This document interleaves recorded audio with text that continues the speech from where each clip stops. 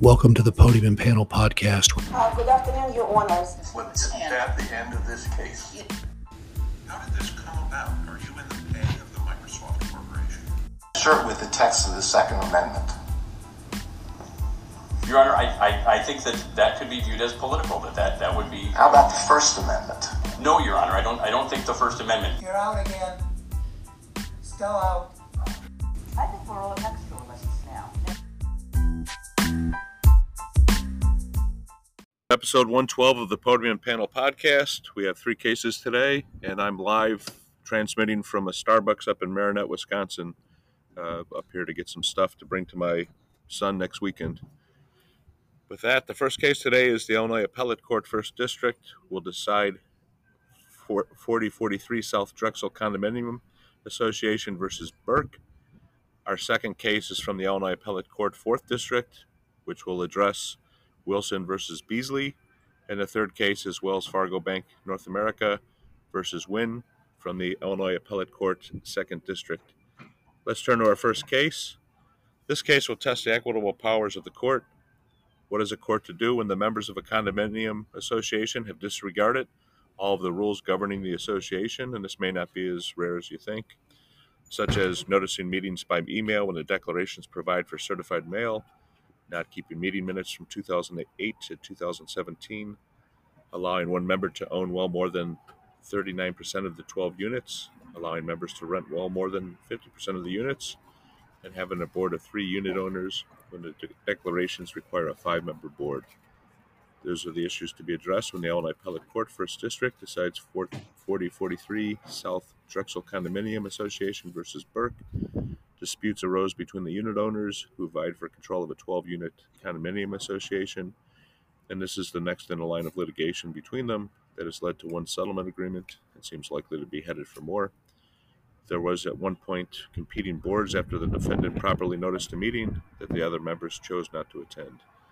Meanwhile, they noticed a meeting by email, which is not permitted, and elected a board of a non-conforming number. Pat, tell us about oral argument. What a mess. And if the court could just tell everybody to go back and start over again, just like, a pox on both your houses. All you people are crazy. Go follow the rules and come back to us. But that isn't on the menu, really. An appellate court can only really address what's before them. And what's before them appears to be a order that is to who control, which board is the right board. And the trial court held that the right board is the one that was created by Burke, who is this person that came to own 8 of the units of the 12 units and is renting at least 7 of them, if not more, and all kinds of alleged shenanigans regarding transferring them to his father in order to keep it below the number.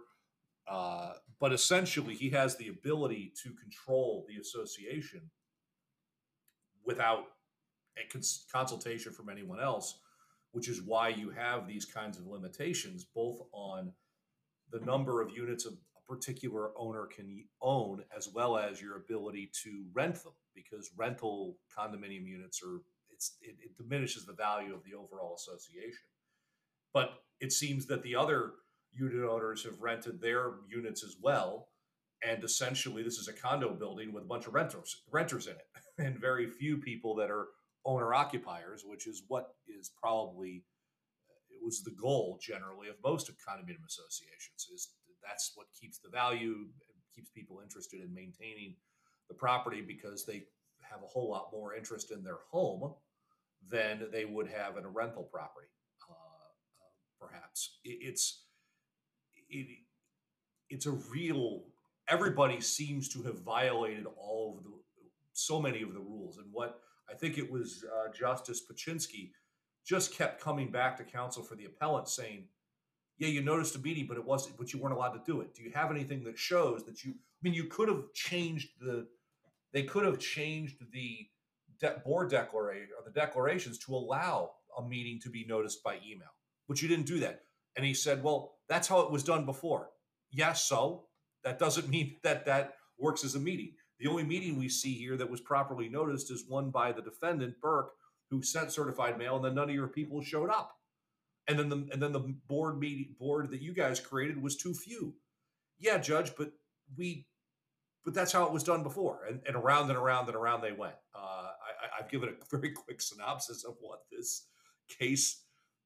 this argument was like, and he starts the argument by saying, "Oh, this is really very simple on the facts," and then 10 minutes later, as he's describing the facts, you're going, "No, not simple on the facts.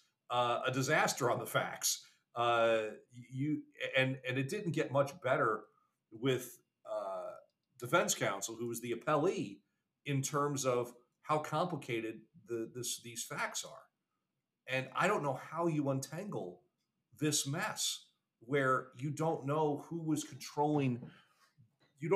legitimately controlling the association, if anyone. There also was this.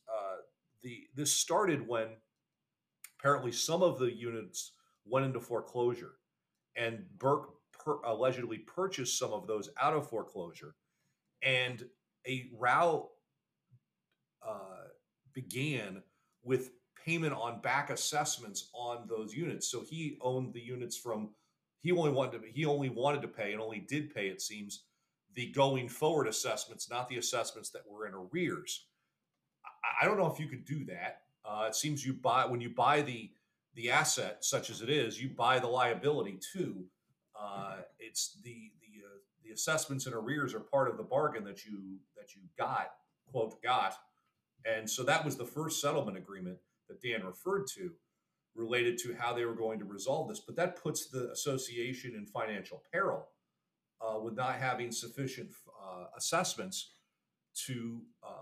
for the financial health of the association. If they have the assessments are for a purpose, to maintain the building, to pay, should there be a roof or something, a dramatic repair that needs to be made, or to upgrade the common elements, or any of the other number of things that an association is supposed to do.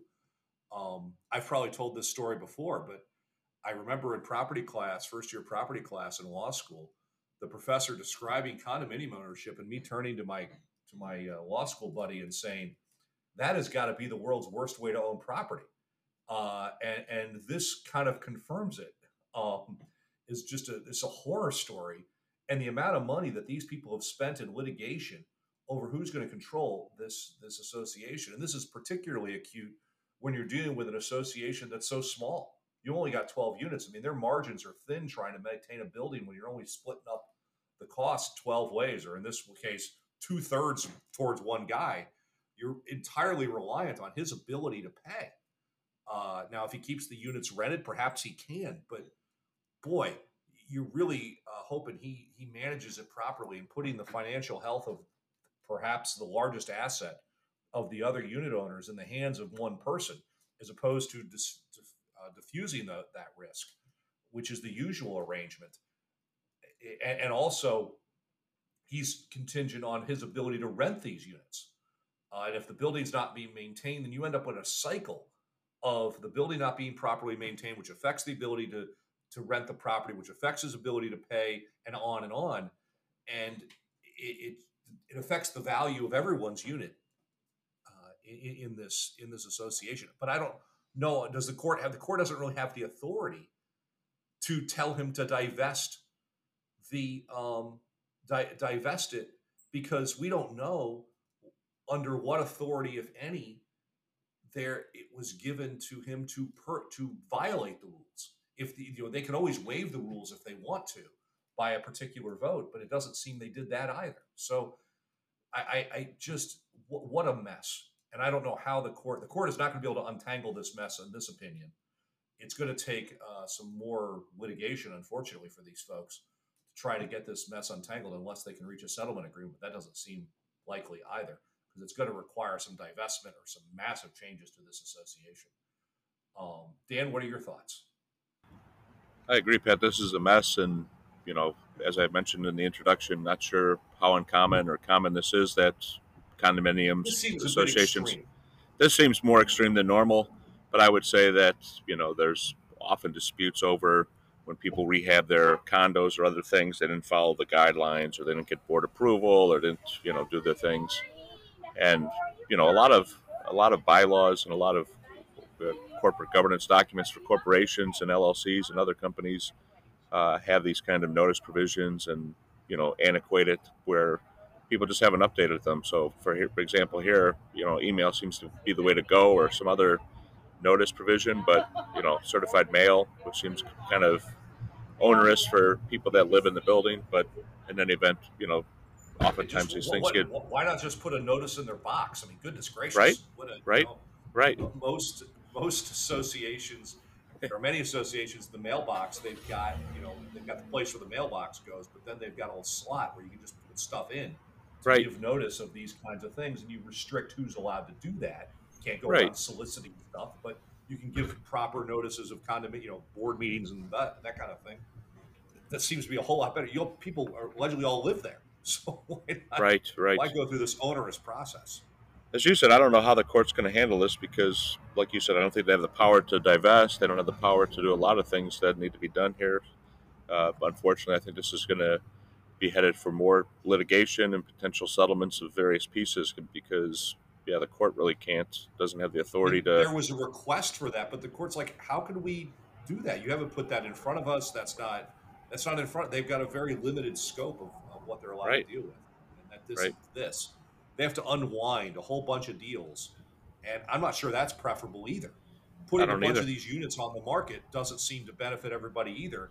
The request was for a receiver to take this Right. over. It's like, we don't have the ability to take the receiver would be one way to do it, but that's got to start in the trial court. You got to Right. go to the trial court and say, appoint a receiver to try to undo all this, or to somebody to dissolve the association and then unwind this. Yep. That's also a very expensive and contentious process too. At the very least, Burke has invested a bunch of money. Why, he wasn't following the rules, sure, but neither was anybody else. Really not a good situation. No, not at all. So with that, we'll take our first break and come back with Wilson versus Beasley.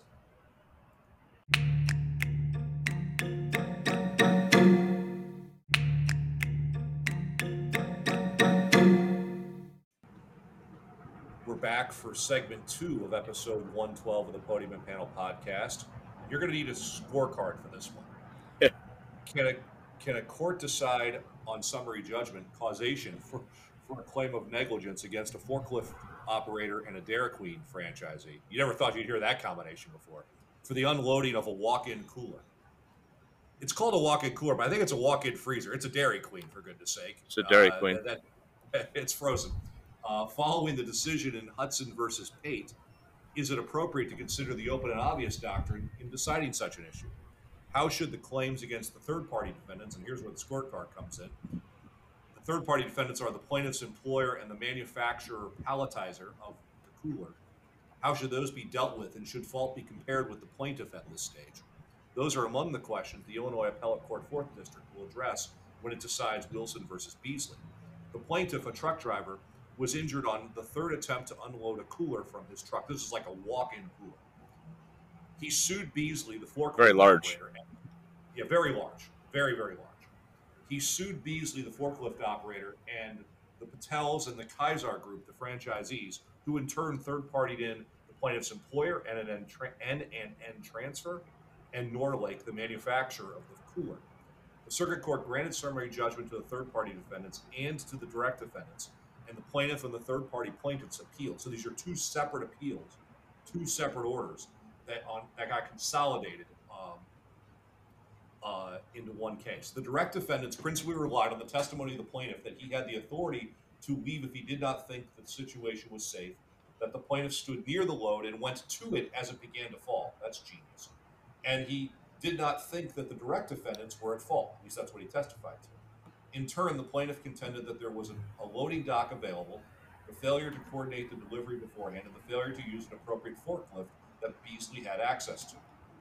For their part, the third-party defendant employer contended that this was not their premises and that the plaintiff ignored his training, and that the third-party defendant manufacturer, that the load was that they had properly palletized it if the appropriate loading equipment was used. Dan, what are your thoughts on this case?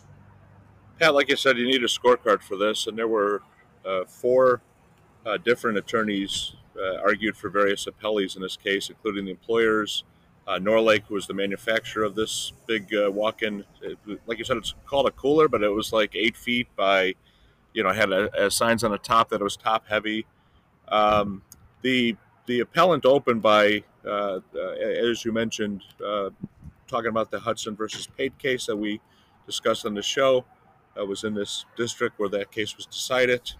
And the discussion there, as we talked about with Hudson, is that the open and obvious doctrine can only be used in premises, and that this was not a premises per se, the property that affects the property. At least in the 4th district. At least in the 4th district, which is different because we've talked about other cases where that's not the case. And one of the justices, after about a minute of talking about Hudson versus Pate, said, "We're well aware of our own cases." So they kind of shut that down. The argument to move on. Right. And what happened here was that the trial court decided that this plaintiff Wilson, that he was at least 50% as a matter of law negligent. There was a big discussion between the justices and the appellant about whether or not as a matter of law you could find that someone was more than 50% negligent. The appellees, when they got up, made a pretty good argument here. So, as you mentioned, this was the 3rd attempt.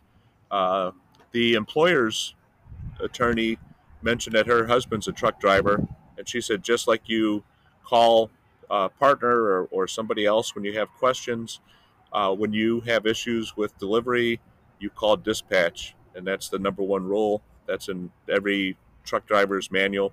This truck driver had been... That seemed like extra record testimony, but... It did. It did. It did say that. It did. You mentioned that the employer was involved and that they argued again that there were theories of negligent training, negligent supervision, and as you mentioned, she mentioned that this is not their premises, that he self-taught himself for about 35 or some more years how to truck drive. And what happened here was there's this giant cooler freezer on his truck. He tried to deliver it before and was unable to because it was so big and just the dimensions of it. This guy Beasley has this forklift. He's the forklift operator, which is a regular size forklift. There's another forklift down at some other building, like you said, the delivery depot, where they could have, I guess, unloaded it.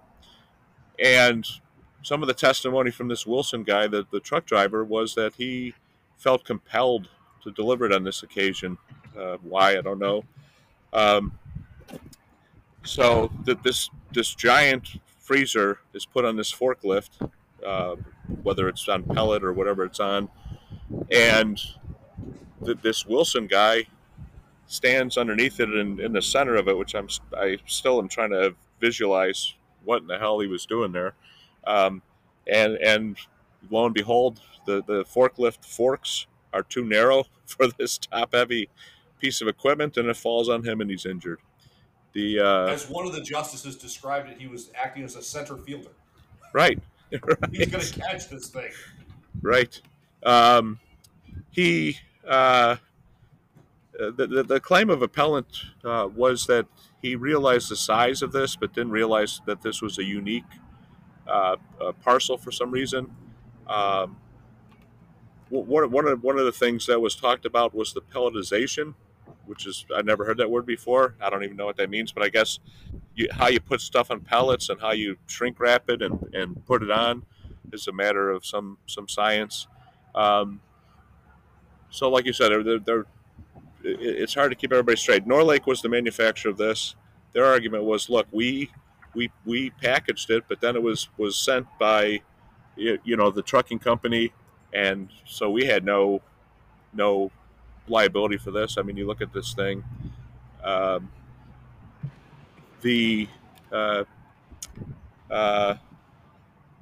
I said, one of the questions of the justice was, your client had authority to turn around and leave, And the response was yes, but he wanted to get a load delivered and felt he was in a position that had to get it delivered. Um, the, uh, the franchisees were included. Like you said, there's two orders here. So on rebuttal, the one attorney, I believe it was for the franchisees, Pat, got to talk about his counterclaim against Wilson and the employer. There's talk about some of the defendants in this case, which wasn't clear from the argument. There's only a couple of named defendants in this case, and so I don't know if Norlake then brought in, or the franchisees then brought in the other defendants, or No. The two direct defendants brought in the two. the franchisees and Beasley brought in the manufacturer and the employer. The employer obviously couldn't be sued by the plaintiff, Right, so they both brought in. They're both appellants and appellees, right, because they're as the counsel for the employer said, she started this by filing the motion for summary judgment first. right, And I think the third party defendants got their judgments first, and then the defendants got their judgment. And the interesting question is how do you compare the fault amongst all of these defendants? And that was one of the questions the justices were asking: is do we send this back piecemeal? I mean, right. how do we do it? Do we send it all back so that a jury can compare the relative fault of these people, of these various entities, and try to see if that, because the more defendants there are, the more third-party defendants are, the less likely it is that the He's plaintiff's over going to 50. be more than 50%. Yeah. But if you have fewer, then so this is it's a mess. It really is a mess. But it seems Yeah, and quite there's clear. Yeah, and like you said, there's talk about the third party defendants that they can only be liable if it first is determined that that against the named defendants Right. that he survives the 50%. So it is a mess. One of the justices, in response to this argument that the judge cannot decide motions for summary judgment and other types of motions using facts, said that, on all kinds of motions, there is where judges, as a matter of law, just because it's so clear, there's no issue of material fact, can decide. But this case, as we've said several times now, is a mess, and it'll be interesting to see what this court does with it. Indeed. So with that, we will take our next break and come back with Wells Fargo versus Wynn.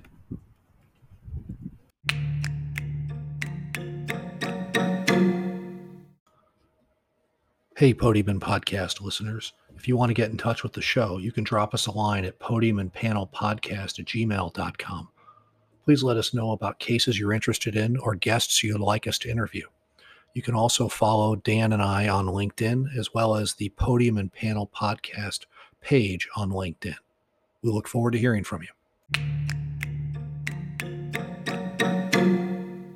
Segment 3 of the Podium and Panel Podcast, episode 112. Questions abound in Wells Fargo Bank N.A. versus Wynn. First, is there a conflict of interest for a lawyer to represent the borrowers in a foreclosure action, and then to represent the trustee after it's discovered that the house at issue was an unreported asset that was the property of the bankruptcy estate? Second, is the trustee subject to a defense of laches for post-petition conduct by the borrowers in consideration of petition to vacate the judgment of foreclosure under 735 LCS 5/2-1401? Third, are the current owners of the home necessary parties required to get notice of the petition to vacate following the 2018 amendments to Section 2-1401? Does it matter that the original petition was filed in 2017, but that an amended petition was filed in 2019? Fourth, can the trustee get any remedy should Section 2-1401 petition be successful, or is this a useless exercise? The borrowers contended that they could not request the house back as the statute of repose had run on such a claim, but asserted that they would request money damages on a counterclaim for violation of their due process rights by Wells Fargo because under Illinois law there is no statute of limitations for counterclaims. Fifth, are the borrowers judicially estopped from claiming they own the house because they did not list the asset on their bankruptcy petition? Is it a valid excuse that they were no longer living in the home at the time of the filing of the bankruptcy petition? These are among the questions the Illinois Appellate Court Second District will consider when it decides this case. Pat, tell us about this interesting case. And at the close of the argument, the presiding justice, Justice Hudson, described it as just as a very interesting case with a ton of issues for them to resolve. I want to say this foreclosure goes back to 2010. It was unclear to me when the bankruptcy was filed, but it had to be around that time because they were still in the house. And the bankruptcy was filed in the Eastern District of Michigan. So it's a very common process that when well, usually you see it in the negligence context, but it certainly can occur in this context too, where you have somebody who has not declared an asset on their bankruptcy petition that should have been declared and would have fallen within the scope of what the trustee would control, that person then goes to the bankruptcy trustee and gets appointed to prosecute the action if the trustee doesn't want to take on the case. And that's exactly what happened here. And so the first question, apparently what happened here is there were several questions that the appellate court gave to the parties to address at the oral argument. And one of them was this question of whether counsel for the petitioner appellants, so they are petitioners on the 1401 petition, defendants in the original case, whether he had a conflict of interest between representing in his appointment as for the trustee and previously representing the Wins in their in filing the 1401 petition. So that I think that's going to get resolved in their favor because I don't think there's a conflict in that situation. Their interests are the same. The question there would be a slight bit of adversity at the time when they were trying to figure out whether the Wins will hold on to the claim or the trustee will take it. But I don't think that's a kind of adversity that would affect the ability of the lawyer and should lead to him being disqualified. I don't see that at all. That would be very strange. But stranger things along.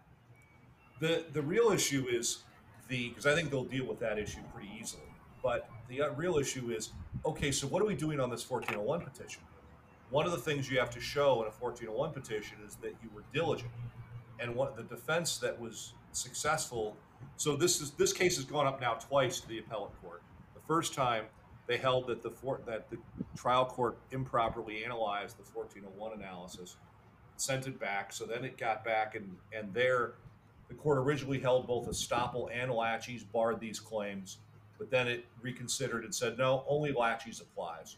And the question is, does laches apply for post-petition conduct for the trustee? Oh my goodness. And laches is essentially the idea that he waited too long to bring the claim and this house has since been, presumably the bank sold it. There was a deficiency judgment. It seems there's a deficiency judgment.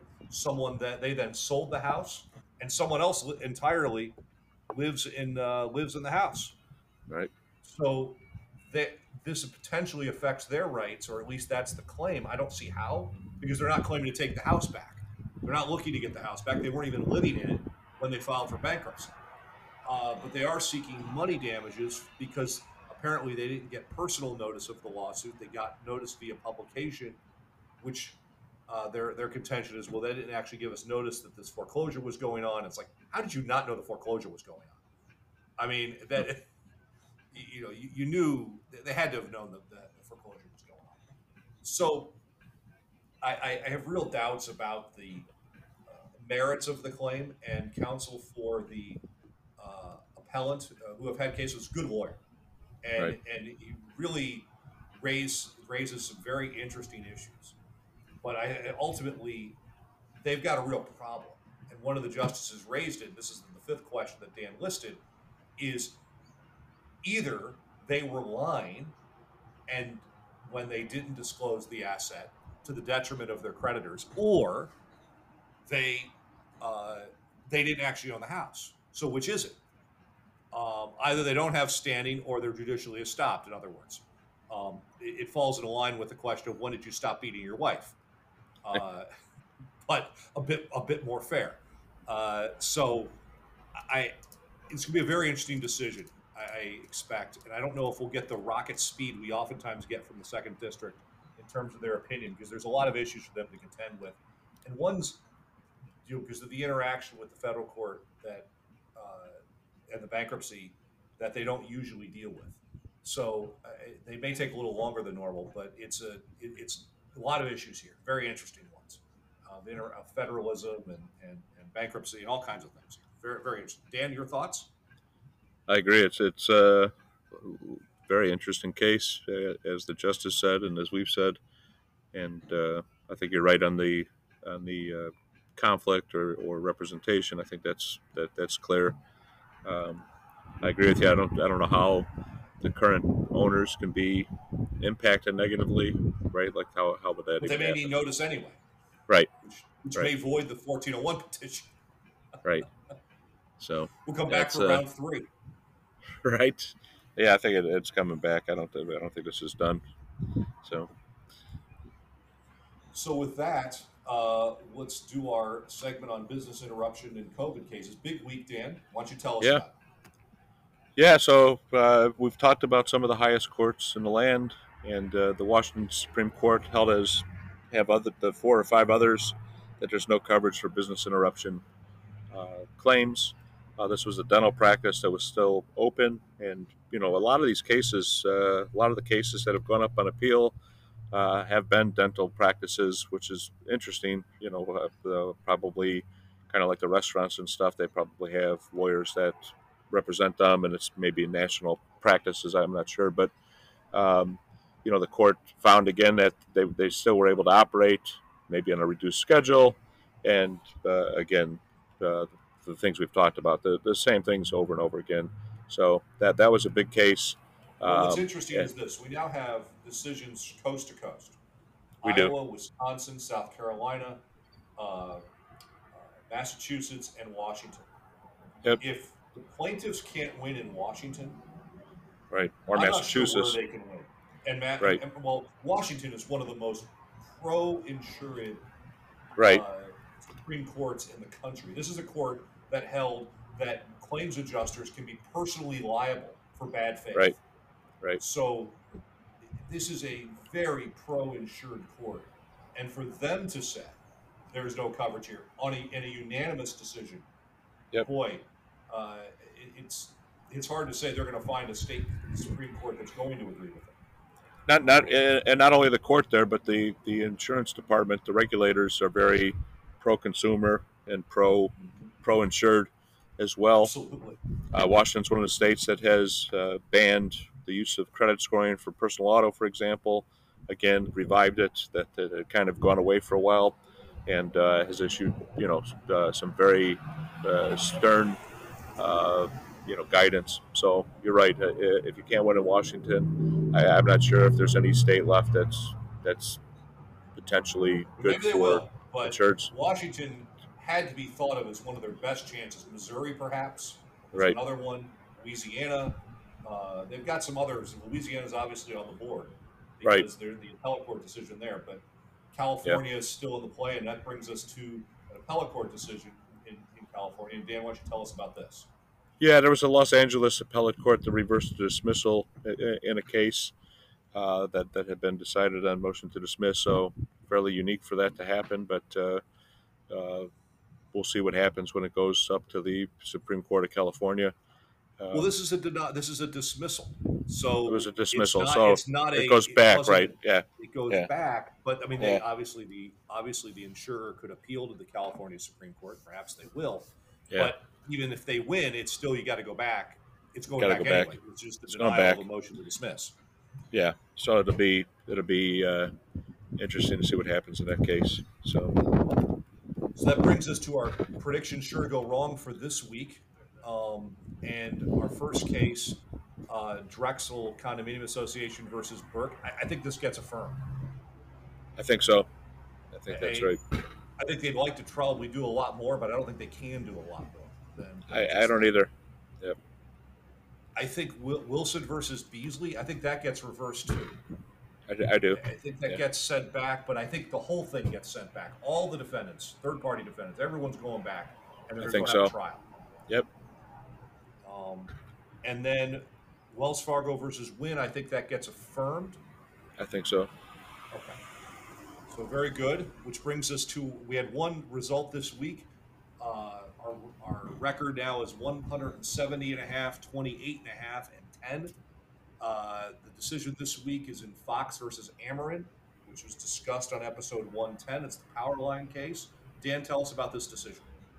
Sure. The court, this is the power lines and whether they were sufficiently high.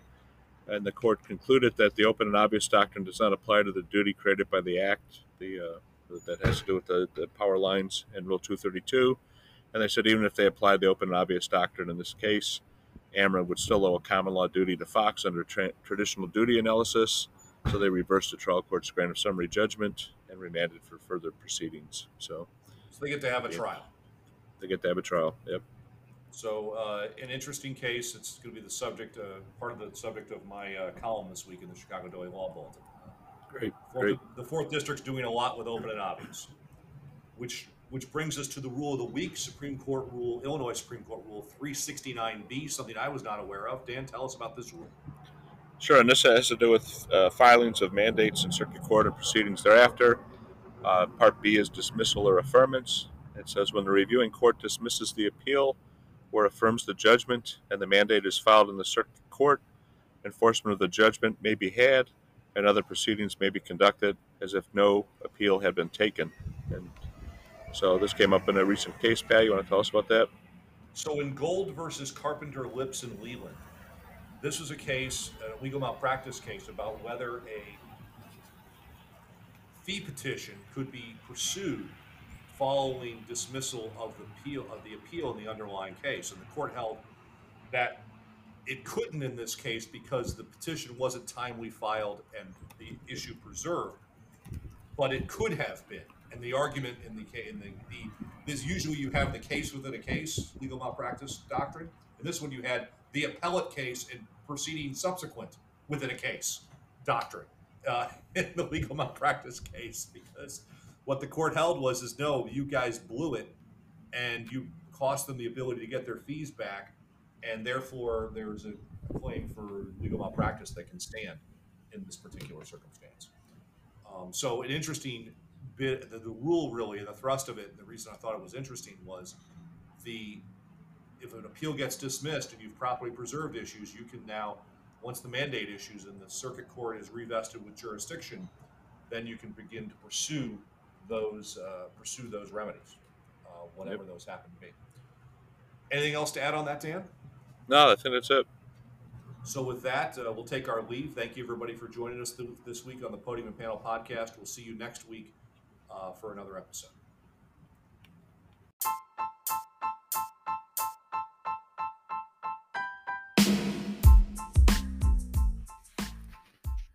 I'm Dan Cotter, and on behalf of my co-host Pat Eckler, we thank you for listening and look forward to having you join us again. Please follow us on LinkedIn and read our columns in the Chicago Daily Law Bulletin. Please join us again at the Podium and Panel.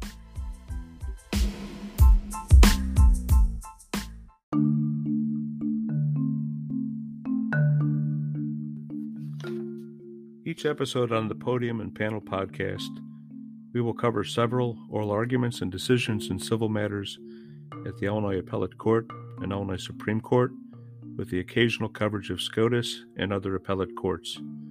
The purpose of the podcast is to inform of developments that may affect business and are not to be considered legal advice. They do not create a lawyer-client relationship.